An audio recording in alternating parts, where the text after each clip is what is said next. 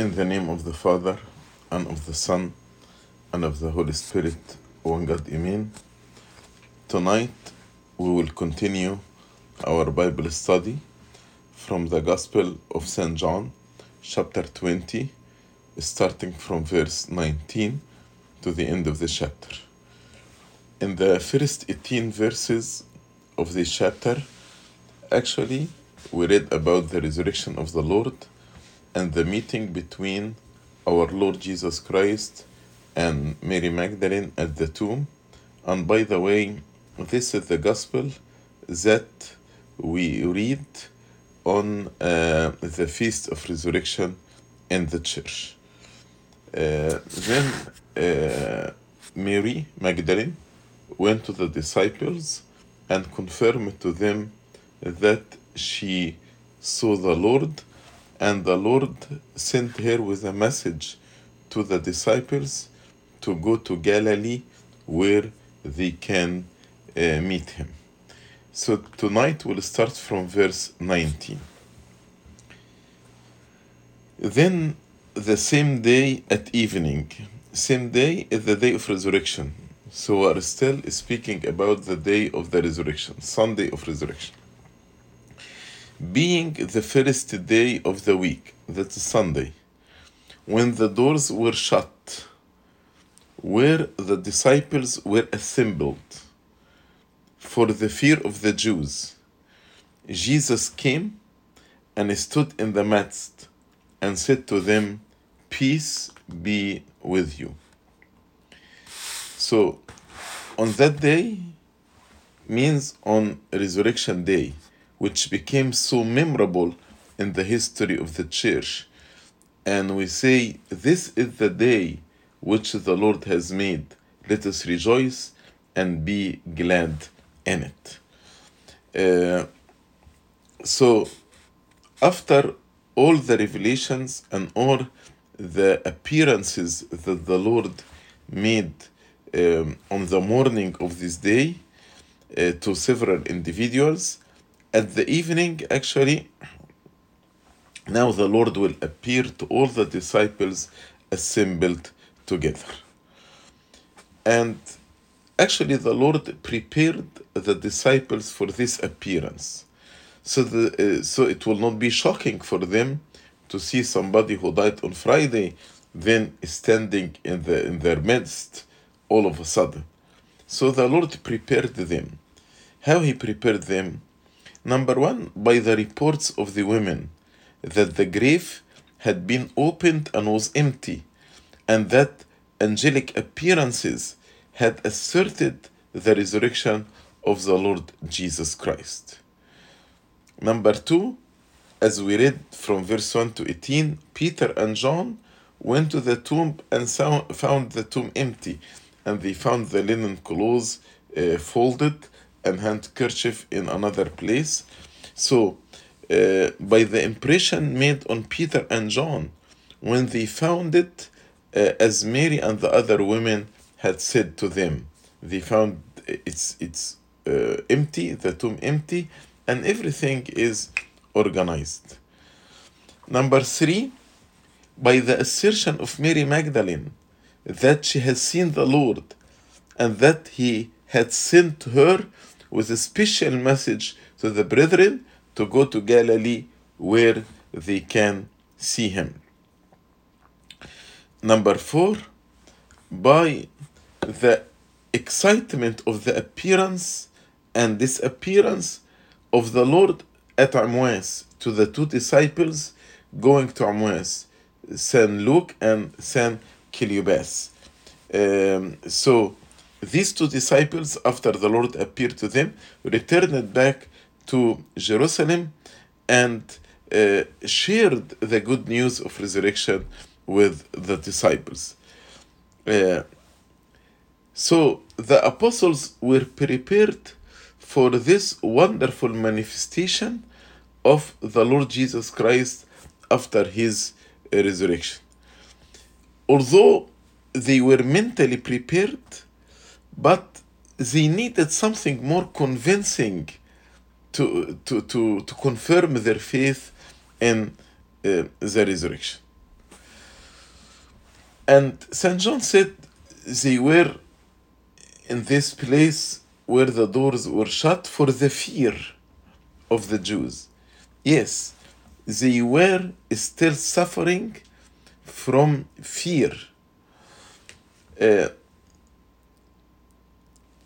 They did not yet believe 100% in the resurrection of the Lord from the intellectual blindness and the slowness of the spirit.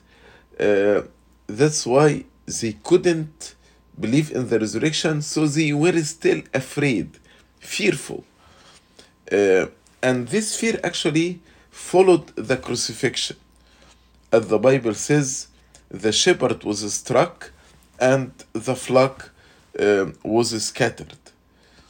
They feared from the accusation that started to spread that they have stolen the body. Also, the Lord on Thursday, after giving them his body and his blood, he warned them that they will be persecuted. So, and some of them actually will be charged and some of them will be killed.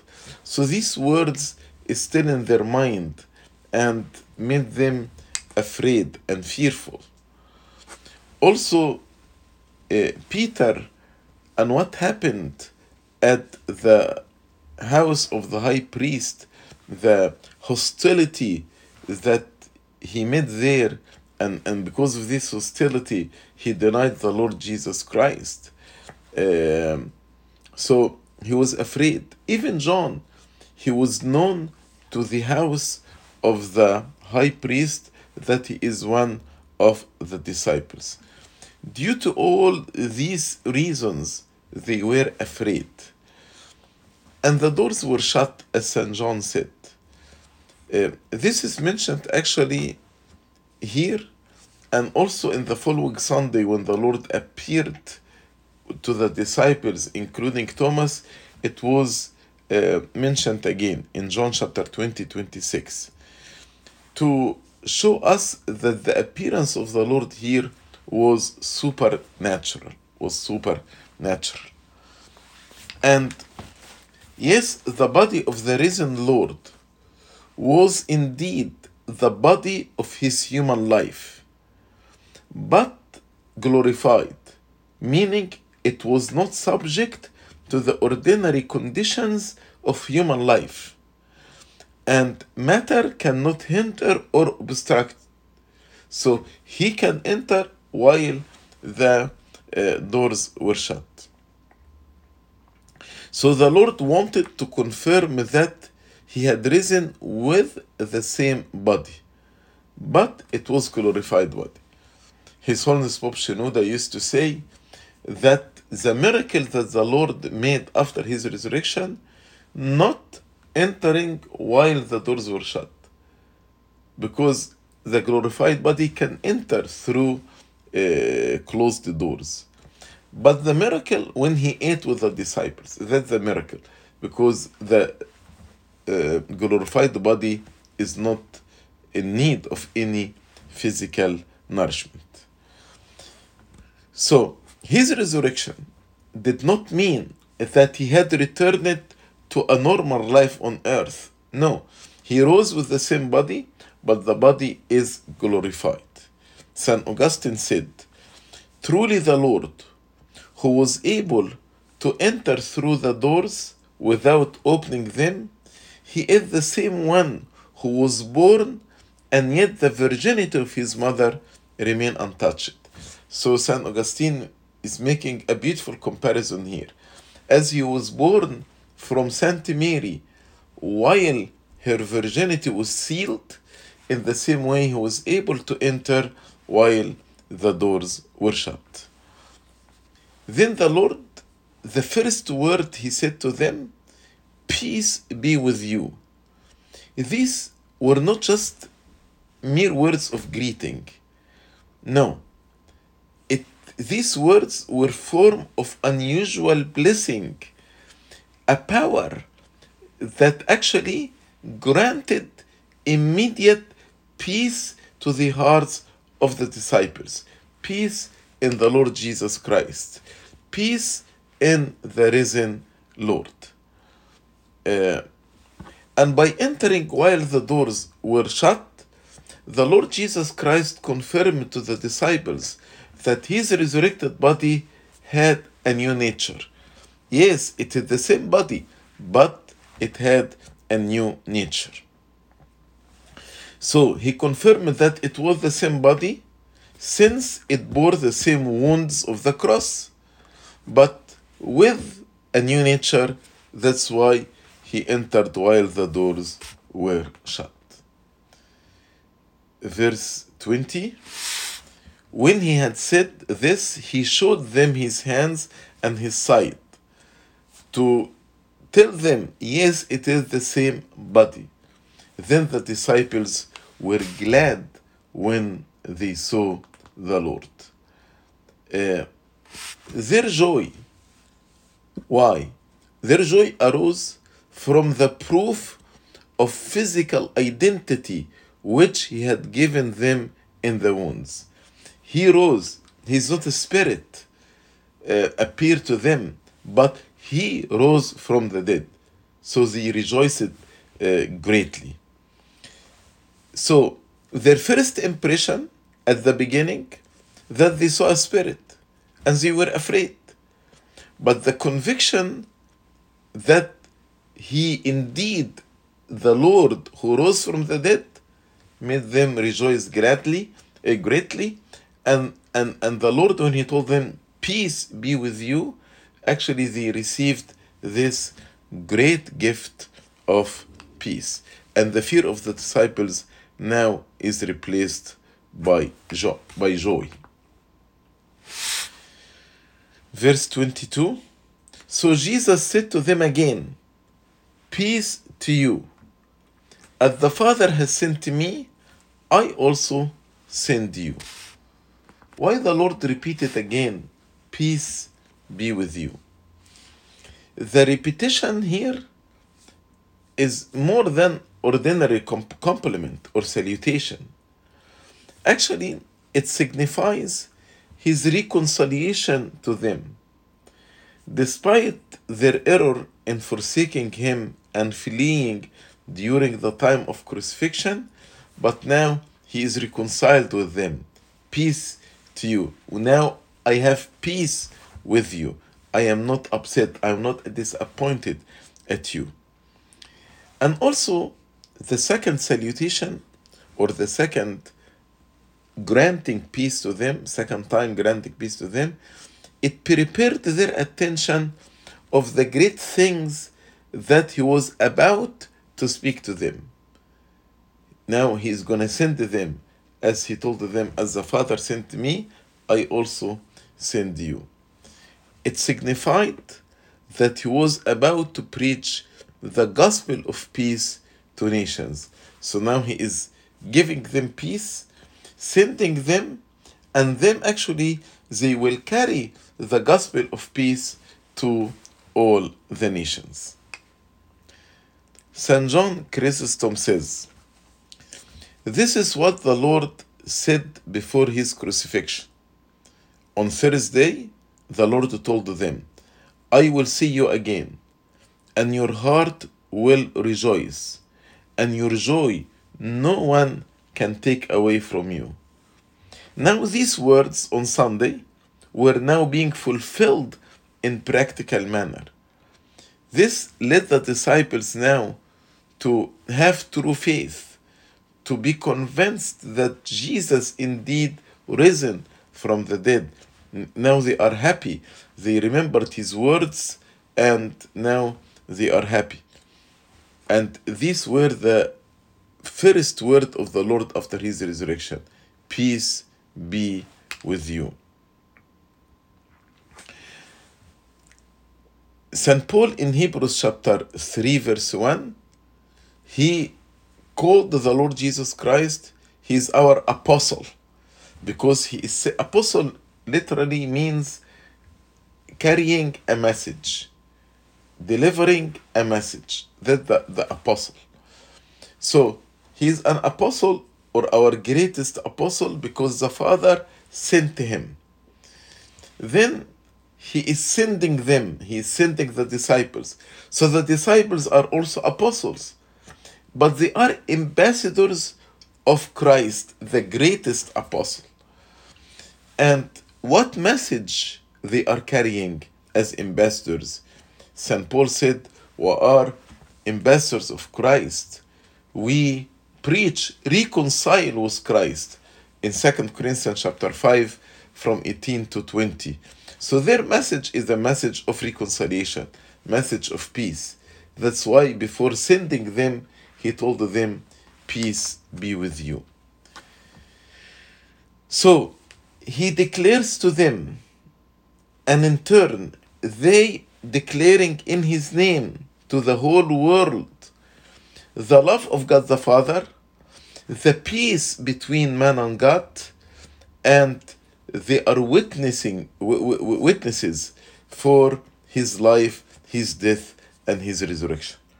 So they are declaring to us the love of God the Father and the reconciliation that happened in resurrection on 3 levels. Reconciliation of God, reconciliation with one another, and reconciliation with oneself.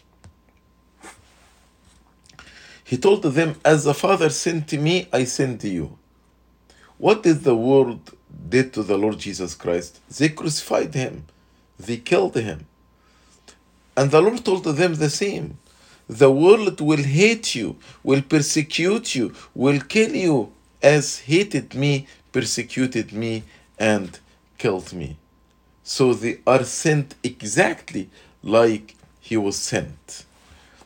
But they are to declare forgiveness, mercy, love, peace, as he declared to them, and to every heart that does not harden itself against them. The Lord on the cross, he said, Father, forgive them. So in the same time, the disciples is delivering this gospel of forgiveness, mercy, love, and peace.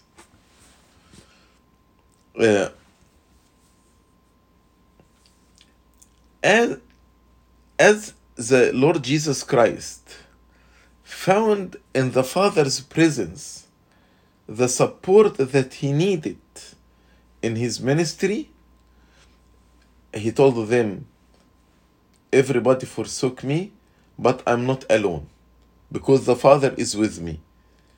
So the disciples also found in the presence of the Lord Jesus Christ the same support as the Lord Jesus Christ found in the presence of the Father with him the same support. And through this support, actually, they are able to give this peace and bring this peace to everyone. So the presence of the Lord Jesus Christ granted them peace, and in turn, they were able to grant this peace to others. Verse 22. And when he had said this, he breathed on them and said to them, receive the Holy Spirit. I want just to read it in Coptic here, and I'm going to say why. Owuh Bigaf Nu'u means he said to them. Bigaf said Nu'u to them. Jit Chi Noten In'u Ibnifma If Uweb. Chi Noten receive all of you. In'u Ibnifma a spirit, if Uweb holy. So he did not say Chi Noten Pi Ibnifma if Uweb.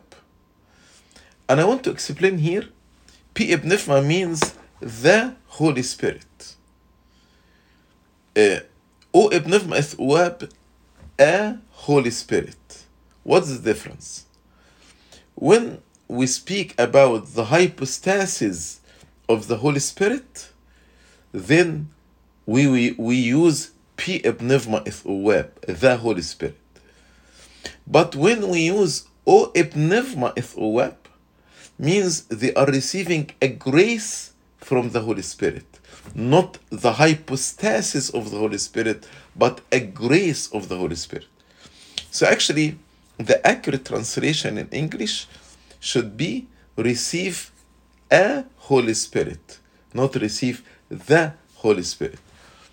In the Arabic Katamaras, not in the Arabic Bible that we have, but in the Arabic Katamaras, which is the Coptic translation, it's mentioned وقال لهم اقبلوا روح القدس، مش اقبلوا الروح القدس. الروح القدس ده الأقنوم، روح قدس نعمة من نعم الروح القدس. Just I want to make this distinction. So he said here, chi noten in u pneuma, a Holy Spirit, because what they received, not the hypostasis of the Holy Spirit, but a grace from the Holy Spirit, the grace of the priesthood. So let's read again 22. And when he had said this, he breathed on them and said to them, receive a Holy Spirit. If you forgive the sins of any, they are forgiven. If you retain the sins of any, they are retained. In Hebrew and in Greek, the word breathe is the same word as spirit. Breathe is the same word as spirit. So God first breathed into Adam, as we read in Genesis, to give him physical life. And now Christ breathed the Spirit into the disciple to give them a spiritual life. He is sending them forth in the power of the Holy Spirit. So they receive the grace from the Holy Spirit, power from the Holy Spirit, who will make all things new, as in the past he did make everything new in the first creation. Prophet Ezekiel envisioned this day when he wrote of the messianic restoration of Israel in Ezekiel 37 verse 9 and 10. And by the way, this is the prophecy, we read it in the general funeral prayer on Hosanna Sunday, when all the bones get together and then they were covered with muscles, covered with skin, nerves. Then he called the spirit from the four corners of the world. Spirit entered them and all of them were risen. So this prophecy in Ezekiel chapter 37 is about the messianic restoration of Israel. Meaning, we were dead to sin, but in Christ had been risen as the faithful remnant of Israel became the basis of new Israel in Ezekiel 37. And the new Israel is the new covenant church, the new covenant church, the church of the New Testament. We are the new Israel. We are the new people of God, the Christian who believed in him. So the spiritual Israel is us, the Christian, the believers who received the Holy Spirit. And we are charged by God to convert the whole world and to spread the gospel to the whole world and transform the world in his grace. And here we can see two sacraments, the sacrament of priesthood and the sacrament of confession. 22 sacrament of priesthood, 23 sacrament of confession. And we can see here how the sacraments are instituted by our Lord Jesus Christ himself. So when he breathed a Holy Spirit in them, that is the institution of the sacrament of the priesthood. In verses 23, when he told them, if you forgive the sins of any, they are forgiven. If you retain the sins of any, they are retained. That's the institution of the sacrament of repentance and confession. In the Old Testament, there was a sacrifice called sin sacrifice and another one trespass sacrifice. And in the Old Testament, the sinner used to place his hand on the animal and to confess his sins before the priest and to confess his sin before the priest while his hand on the animal. Since the sins are transferred from him to the animal, and then the animal is killed in the place of the person. But as St. Paul said in Hebrews, in his letter to Hebrews, the blood of animals will never redeem us. So this was a symbol to the sacrifice of our Lord Jesus Christ, who became our sin sacrifice and our trespass sacrifice. In the New Testament, the Lord Jesus Christ, the Lamb of God, carried all our sins. So what we need now is to confess after we repent, to confess our sins in the front of the priest in order for our sins to be forgiven. And in verse 22 and 23, we see how the priest of the new covenant carried the Son of God authority to forgive or to retain sins. So, sins must be confessed to an ordained priest who is a successor of the first priesthood in Christ, to whom we confess as though we are confessing to Christ himself, because they are ambassadors of Christ. Now Christ is the Lamb, Passover Lamb, the Lamb of sacrifice, but we still must have confession and repentance before sins can be forgiven. So that's a condition, to repent and confess, so sins will be forgiven, and through communion our reconciliation with God will be restored. Saint Ambrose says, the task of the priest is to grant the Holy Spirit to exercise his right to forgive through the Holy Spirit and to retain sins. And God has promised forgiveness wherever there is repentance. Anyone who repents, he will be forgiven. But he did not promise repentance where there is sin. I cannot say, I repent while there are sins I retain in my heart. Our Lord Jesus Christ is the true physician of our souls and our bodies. He both healed the sick and forgave their sins.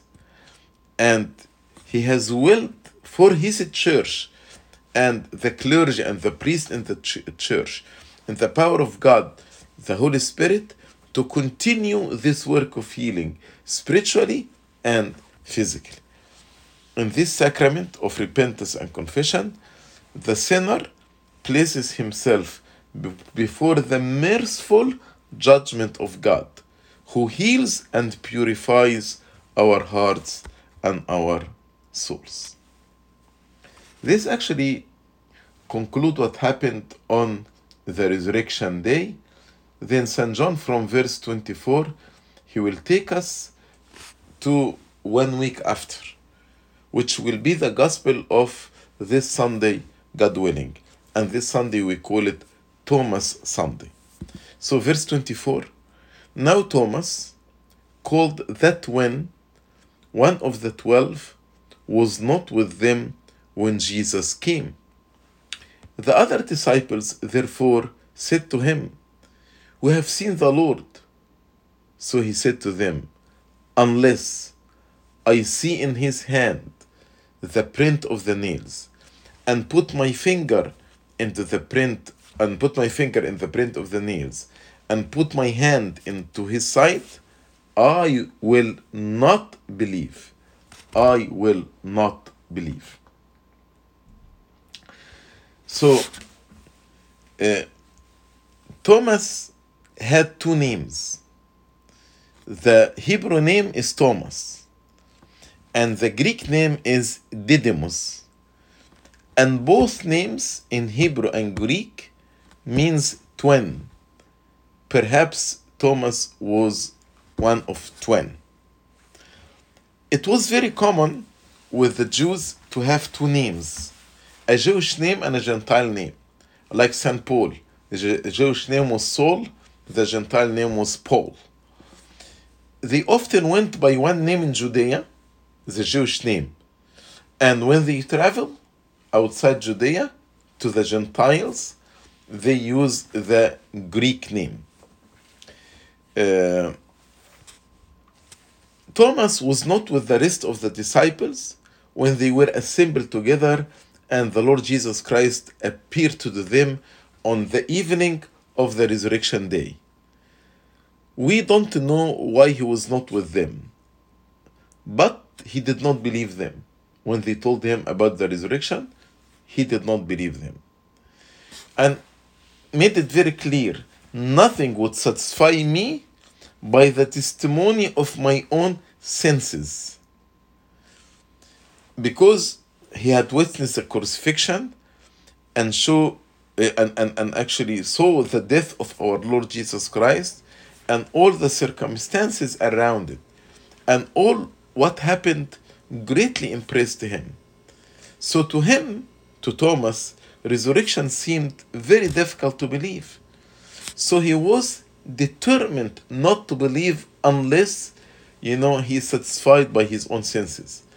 And this determination is expressed in its strongest form by double Greek negative.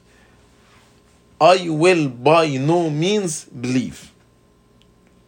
So this anxious skepticism became later on a blessing for those who have not seen yet have believed. As the Lord said, blessed are those who believe without seeing. And usually in our mind, we usually remember Thomas as the one who doubted the resurrection of the Lord. But as we remember this negative thing about Thomas, we need to remember also one positive thing. When the Lord told them, let us go before the resurrection of Lazarus, go to Judea, and the disciples told him, how come you go to Judea and they want to kill you? So Thomas, he was the only courageous one, and he told them, let us go with him that we may die with him. So he was ready to die with our Lord Jesus Christ, as we read in John chapter 11, verse 16. And according to the history of the church, Thomas was martyred at the altar of his church in India. And he had faithfully carried the gospel to what was then the end of the earth. India, back then in the first century, considered the end of the earth. But he went to the end of the earth to preach the gospel of salvation to the Indians. Verse 26. And after 8 days, his disciples were again inside, and Thomas with them. Jesus came, the doors being shut, stood in the midst and said, peace to you. Then he said to Thomas, reach your finger here and look at my hands, and reach your hand here and put it into my side. Do not be unbelieving, but believing. After 8 days conveys the 8th day or after 7th day. So it is the first Sunday after resurrection, which actually will be celebrated this Sunday. That's why we call it Thomas Sunday, and it's one of the minor feasts of the Lord. So we were not told about any appearance during these 8 days, from the Sunday of resurrection to the following Sunday. And apparently the Lord appeared in the same place where he appeared on the resurrection day, and the doors were shut for the same reason. And by the way, we do a prayer on the evening of Resurrection Day. We call it the evening of Resurrection prayer. And the purpose of this prayer to commemorate the appearance of the Lord to the disciples on the evening of the resurrection. And Thomas was with them. And I like to reflect here a little bit about this sentence, Thomas with them. Shows their harmony and agreement, their constancy in meeting together, and their frequency, they meet together regularly. And their Christian compassion with Thomas despite his unbelief. They did not kick him out and told him, you didn't believe us? We are 10 persons. How come? Are we lying to you? Are we crazy? We told you we have seen the Lord. And the Marys told you the same. Mary Magdalene told you the same. Why you are not believing? No. They showed him love and acceptance. And they allowed him to be with them and show him compassion despite of his unbelief.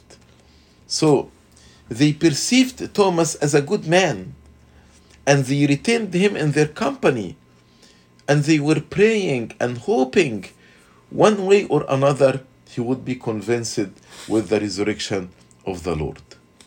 And also it shows Thomas' regard to them. Thomas did not say, you are just out of your mind. Who heard a man would be raised after he died, and he left them? No. Also, Thomas had a great regard and great respect to them and affection for them, and he met with them, though he had not the same faith in the resurrection as they believed in the resurrection.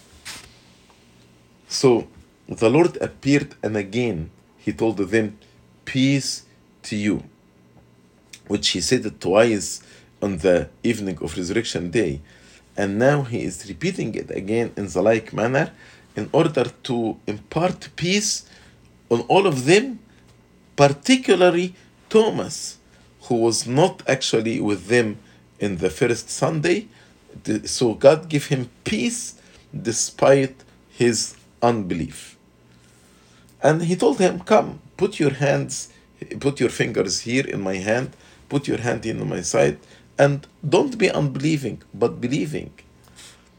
And these words do not apply to the fact of resurrection only. He didn't mean just believe in the resurrection, but the attitude, the general spiritual condition of the apostle, he should be a believing person.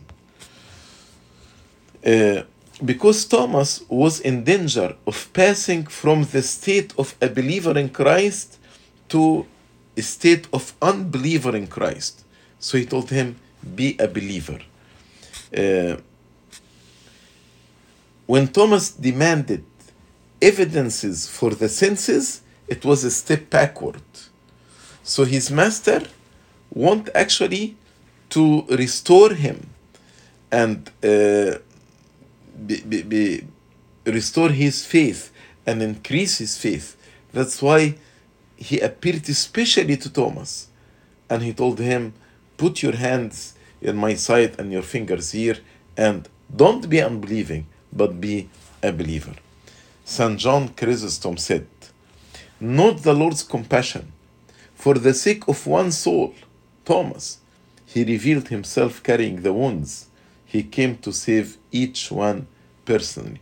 Especially Thomas, he will be one of the 12 who will actually preach the resurrection to the world. As soon as Thomas saw the Lord, Jesus Christ, standing before him, and as soon as he heard his voice, he no longer felt the need to touch the wounds of his master. He immediately proclaimed him and cried out, my Lord and my God, as we read in verse 28. So the Lord, once he told him, come put your hand here, the Bible did not tell us that he touched him. But the Bible tells us clearly in verse 28, And Thomas answered and said to him, My Lord and my God. This is a complete confession of the divinity of the Lord Jesus Christ. And the Lord replied to him, Jesus said to him, Thomas, because you have seen me. He did not tell him, because you have touched me. He told him, because you have seen me, you have believed. Blessed are those who have not seen and yet have believed. So probably just the sight of his Lord made him withdraw what he had told the disciples, that unless I touch the Lord's wound, I will not believe. Now he declared to the whole world what he felt in his heart, my Lord and my God. This is a complete confession. So the scholars now are different in their opinion. All of them believe that Thomas declared his faith without touching the Lord's wound. But some of them say, after he declared his faith, he did not touch the Lord. He doesn't need to touch the Lord. But others believe out of obedience, he actually touched the Lord, because the Lord told him, put your hand here. So he did it not because he's still unbelieving, but out of obedience to the Lord, he touched the wound. Even though he no longer needed to do so in order to believe. So the Bible didn't tell us so whether this happened or that happened.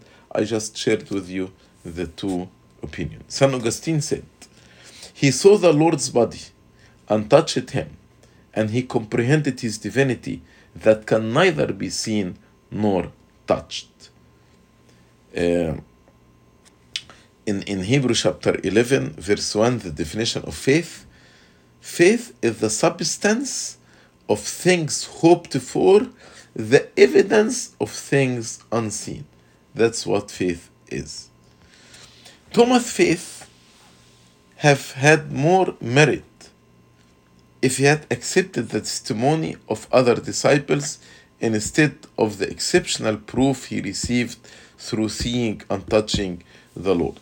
So, if actually he believed the disciples without seeing, his faith would have more merit. But now he has seen the Lord and we believed.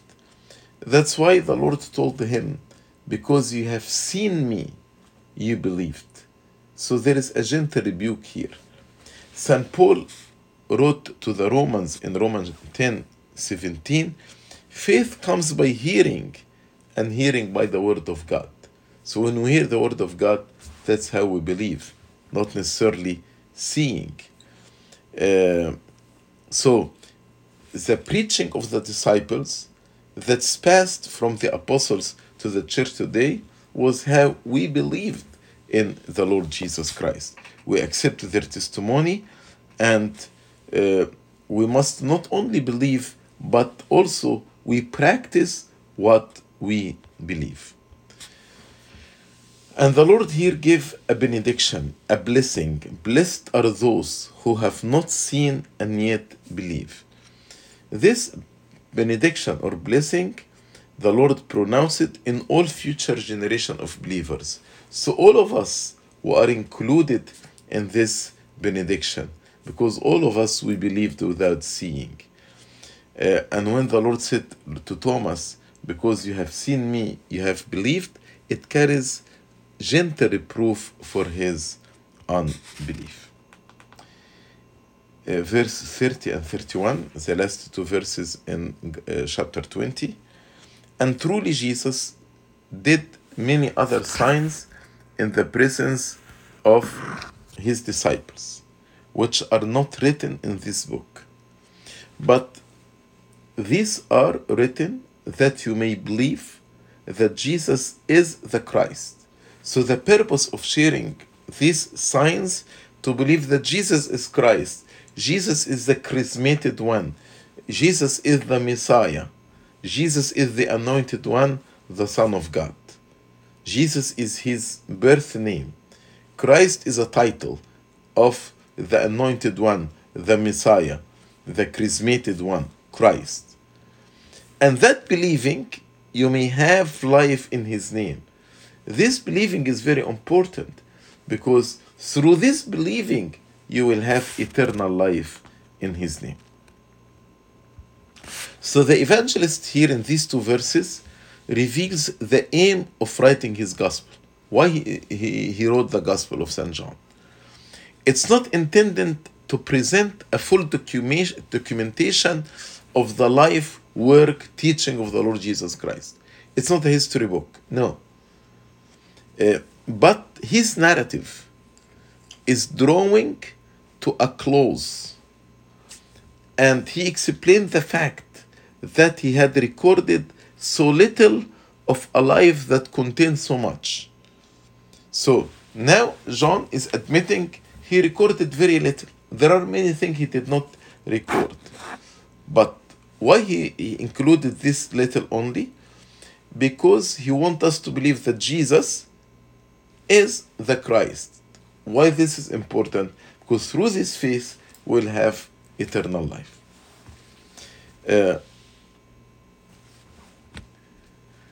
Yes, there were many other signs which St. John witnessed them as an eyewitness, and he remembered them, but he did not mention them, maybe because it will not serve the purpose of writing his gospel.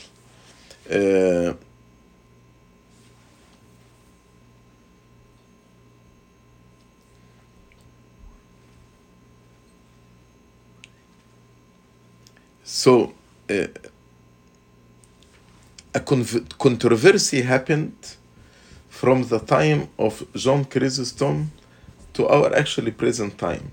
This controversy about whether these verses are the summary and conclusion of the gospel as a whole, or it's a conclusion for the appearance of the Lord Jesus Christ on these 2 days, on Sunday of resurrection and the following Sunday. So some say these 2 verses intended to conclude the whole gospel. Others say these 2 verses intended to conclude the appearance on these 2 Sundays, the Sunday of resurrection and the following Sunday. St. John did not use the word miracle, but he used the word sign. Any supernatural act is called a miracle. But why St. John used a sign? Because the word sign means this miracle had greater significance. This miracle points to something else. So it's not just a miracle. It has a significance, a great significance. That's the difference between the word miracle and the word sign. So each miracle that the Lord performed was a sign that pointed to a theological truth. And St. John built his gospel about 7 theologically significant public signs. If you read the miracles or the signs in the Gospel of St. John, they are 7. And all of them point to the divinity of Christ. And he is the Messiah. Jesus is the Messiah. So his goal to anyone who read his gospel to be a believer, to believe that Jesus is the Messiah. And this faith is very important because this is the tool for eternal life. This is spiritual truth about the divinity of Christ is the way to eternal life, because no other name we will be saved except the name of Jesus. So we can see how St. John traced step by step the development of faith in the apostles themselves until it reached the peak or the highest stage in the confession of Thomas when he said, "My Lord and my God." If you study the whole gospel, you can see how their faith developed until it reached the highest form in the confession of Thomas, my Lord and my God. And also St. John recorded for us the blessedness of those who shall believe without seeing, uttered in by the Lord himself.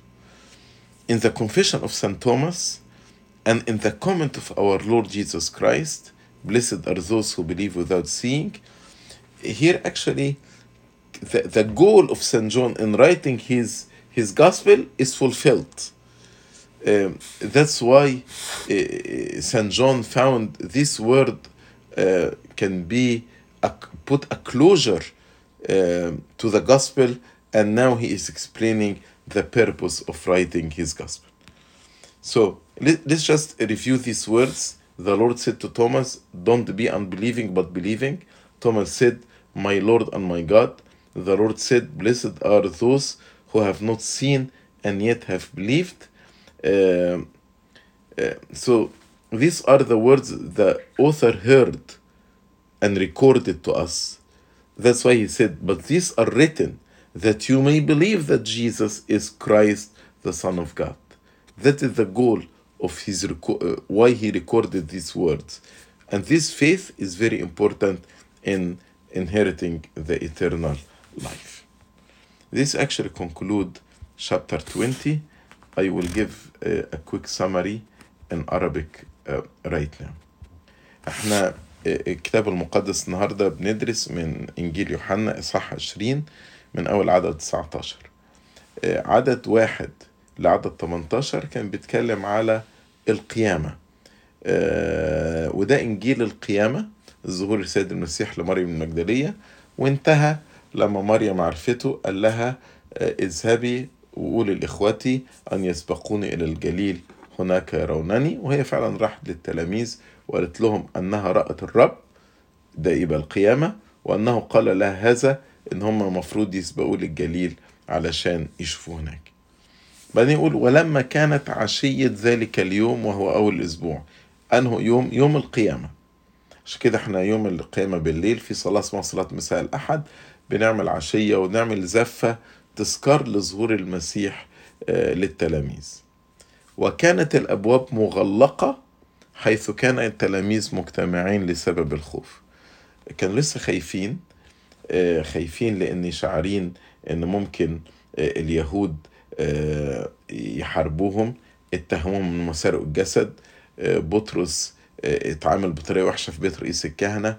يوحنا كان معروف انه واحد من التلاميذ، فكانوا لسه خايفين من الأخبار، ولسه برضو الإيمان في القيامة ما كانش قوي. وجاء يسوع ووقف في الوسط وقال لهم سلام لكم. خلوا بالكم ان هو دخلوا الأبواب مغلقة. المعجزة مش ان هو دخلوا الأبواب مغلقة، هو قام بجسده اللي اتولد من العذراء مريم اللي اتصلب على الصليب. ولكن بعد القيامة الجسد ده طبيعته اتغيرت، بقى جسد ممجد. الجسد الممجد ده ممكن يخش من الأبواب مغلقة. مش كده كان البابا شنو يقول المعجزة اللي عملها السيد المسيح بعد القيامة انه أكل، لأن الجسد الممجد ده مش محتاج أكل، إنما إنه يدخل من الأبواب مغلقة ده كان جسد من صفات الجسد الممجد. فدخل المسيح فجأة، بس هما كانوا مستعدين لأن كان في أخبار للقيامة، فأنا ما تخضوش لأن كان في أخبار من القيامة. مريم المجدلية قالت لهم، تلميذي عمواس قالوا لهم، بطرس ويوحنا راحوا شافوا القبر الفارغ، فكان في أخبار عن القيامة. وقال لهم سلام لكم. عايز أشرح لكم كلمة سلام لكم هنا مش مجرد تحية زي ما احنا بنسلم على حد ونقول السلام ليك، لكن الكلمة دي كانت تحمل قوة في حد ذاتها تنزع من قلبهم كل خوف وتعطيهم سلام حقيقي، سلام الله الذي يفوق كل عقل. ولئلا يفتكروا ان ده روح، ان ده مش جسد القيامة، ان المسيح ما قامش من الجسد. قال ولما قال هذا أراهم يديه وجنبه ففرح التلميذ إذ رأوا الرب. فوراهم يديه وجنبه عشان لهم ده شايفين الجروح دي، ده علامة ان ده نفس الجسد بالظبط، هو اللي انا اتصلبت بيه واللي انا اتدفنت بيه، بس طبيعته اتغيرت. عشان كده انا دخلت والابواب مغلقة. الفرحة هنا فرحة تلميذ رأوا الرب علشان يتأكدوا من القيامة. لأنه لو مجرد ظهور روح يبقى معناه هو لسه ميت، لكن لما هو اتأكدوا من القيامة دي دخلت لهم الفرح. زي ما السيد المسيح يوم خميس العهد في الحديث الختامي قال لهم أراكم أيضا وستفرح قلوبكم ولا ينزع أحد فرحكم منكم. وهنا الآية دي اتنفذت. بعدين السيد المسيح قال لهم مرة تاني سلام لكم للمرة التانية. ليه قال لهم مرتين؟ عشان يؤكد على عطية السلام، ينزع منهم أي نوع من أنواع الخوف. وبعدين هو هيرسلهم برسالة سلام، لأنه هو ملك السلام. فقال لهم سلام لكم كما أرسلني الآب أرسلكم أنا الآب أرسلني علشان أعمل سلام بين الله الآب والعالم. الملائكة قالت وعلى الأرض السلام يوم اتولد المسيح. فأنا بأرسلكم عشان تحملوا سلام، تقولوا للناس إن في صلح بينكم بينكم وبين الله. المسيح صالح الإنسان على نفسه، صالح الإنسان مع أخوه، وصالح الإنسان مع الله. زي ما أنا أرسلتكم، الآب أرسلني، أنا بأرسلكم. بولس الرسول في عبرانيين يسمي المسيح هو رسول اعترافنا، فهو الرسول. والرسل بقوا سفرة للمسيح، زي ما بيقول في كرونسوس سفرة بيسعوا يقولوا تصالحوا مع الله. احنا جايين بنحمل لكم رسالة سلام. المسيح اتصلب واتألم ومات، نفس الكلام زي ما هو أرسل واحتمل الآلام، كل التلاميذ احتملوا آلام، حتى يوحنا المستشهدش احتمل آلام ونفي إلى جزيرة بطمس. فنفس الإرسالية، زي ما المسيح تألم هم اتألموا، وزي ما المسيح غفر على الصليب هم غفروا. استفانوس غفر وقال يا رب لا تقم لهم هذه الخطية. فهم جايين بيحملوا للعالم رسالة غفران، رسالة محبة، رسالة رحمة، رسالة سلام، رسالة خلاص. ولما قال هذا نفخ وقال لهم اقبلوا روح القدس. نفخ زي ما نفخ في آدم الأول نسمة حياة فاداله الحياة الجسدية، هنا بيديهم الحياة الروحية. خلي بالكم زي ما أنا شرحتها بساعتها تاني في القبطي، او ابنفما اف اواب مش بي ابنفما اف اواب. بي ابنفما معناها الروح القدس، او ابنفما معناها روح قدس. لما نقرأ في الكتاب المقدس لما نستخدم كلمة بي ابنفما أنا بتكلم على أقنوم الروح القدس.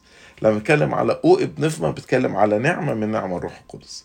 فهنا أعطاهم نعمة الكهنوت، نعمة من نعم الروح القدس، مش أقنوم الروح القدس.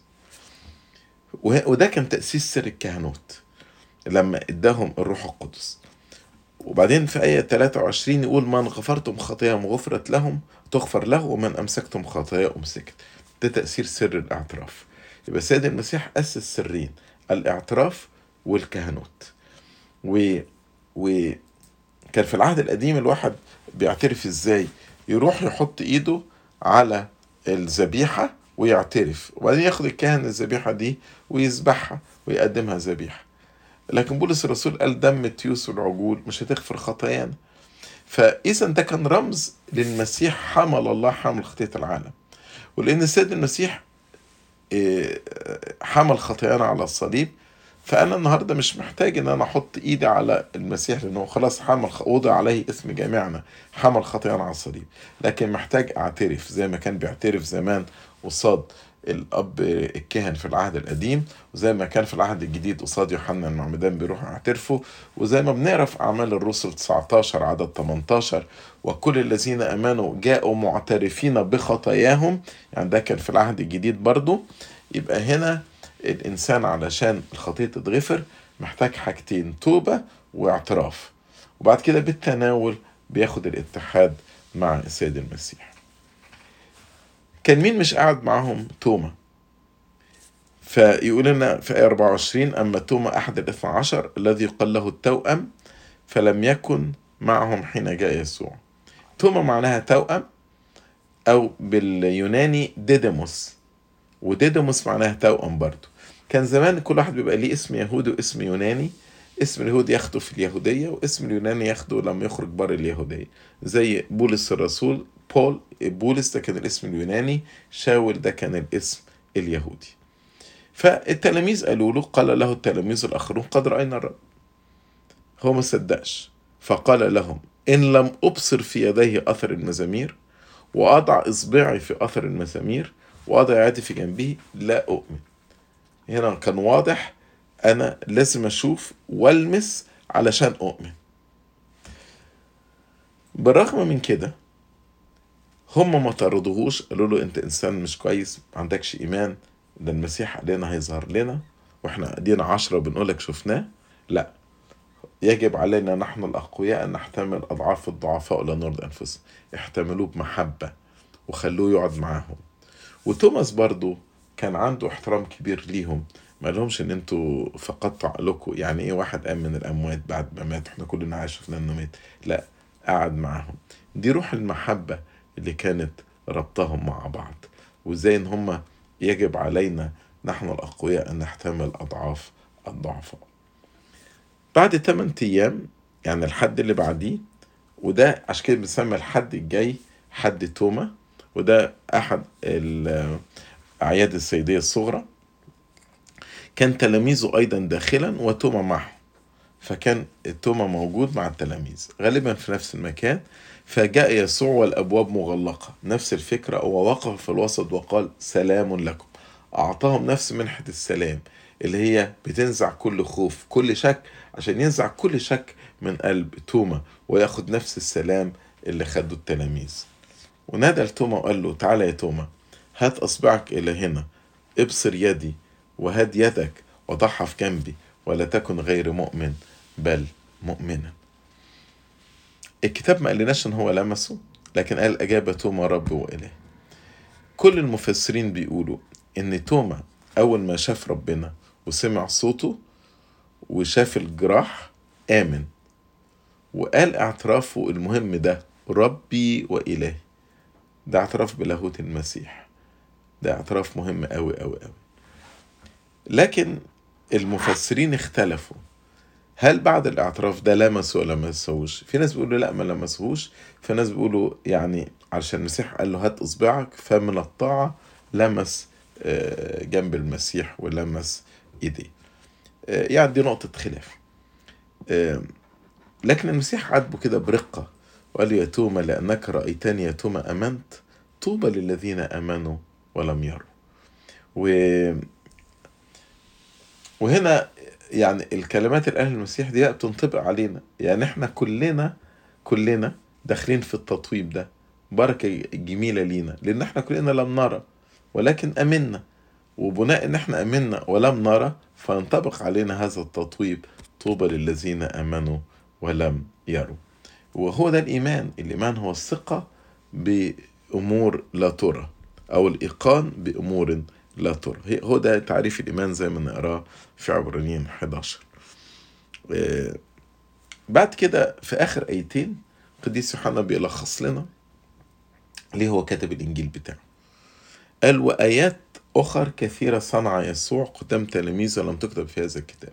يعني عايز يقول أنا الكتاب ده مش مجرد أنا بعمل هيستوري، بكتب كتاب تاريخ، بسجل حياة المسيح، لا، أنا بكتب من أجل هدف. عشان كده ما ذكرتش كل حاجة حصلت. أنا يوحنا شفت بعينيا حاجات كتيرة وسمعت بوداني حاجات كتير، بس ما كتبتهاش كلها. إنما أنا كتبت بعض الآيات، بالضبط 7 آيات، 7 معجزات، هذه قد كتبت. إيه الهدف؟ عشان تؤمنوا أن يسوع هو المسيح ابن الله. يسوع ده اسم الميلاد، المسيح ده لقبه، المسيح معناه الممسوح، المسيح. فهو بيكتب عشان يخلينا نؤمن ان يسوع ده هو المسيح اللي هو ابن الله، الله الذي تجسد وصار انسان. طب وليه مهم ان انا اؤمن ان يسوع المسيح؟ لان هو ده الشرط لدخول السماء، لكي تكون لكم اذا امنتم حياة باسمه، لانه لا توجد حياة الا باسم المسيح. فده الهدف من كتابة انجيل يوحنا. عشان كده يوحنا ما استخدمش كلمة معجزة، يستخدم كلمة آية. ايه الفرق بين الآية والمعجزة؟